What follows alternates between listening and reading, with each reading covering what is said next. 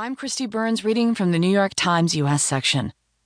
In Scorched, California, a year of epic firefighting is testing limits. By Thomas Fuller. Ventura, California. Fresh off a 24-hour shift in fire-filled valleys, Fabian Oresti, a veteran firefighter from California's Central Valley, shrugged off the question of whether he would make it home for Christmas. "I missed Thanksgiving this year, too," Oresti said.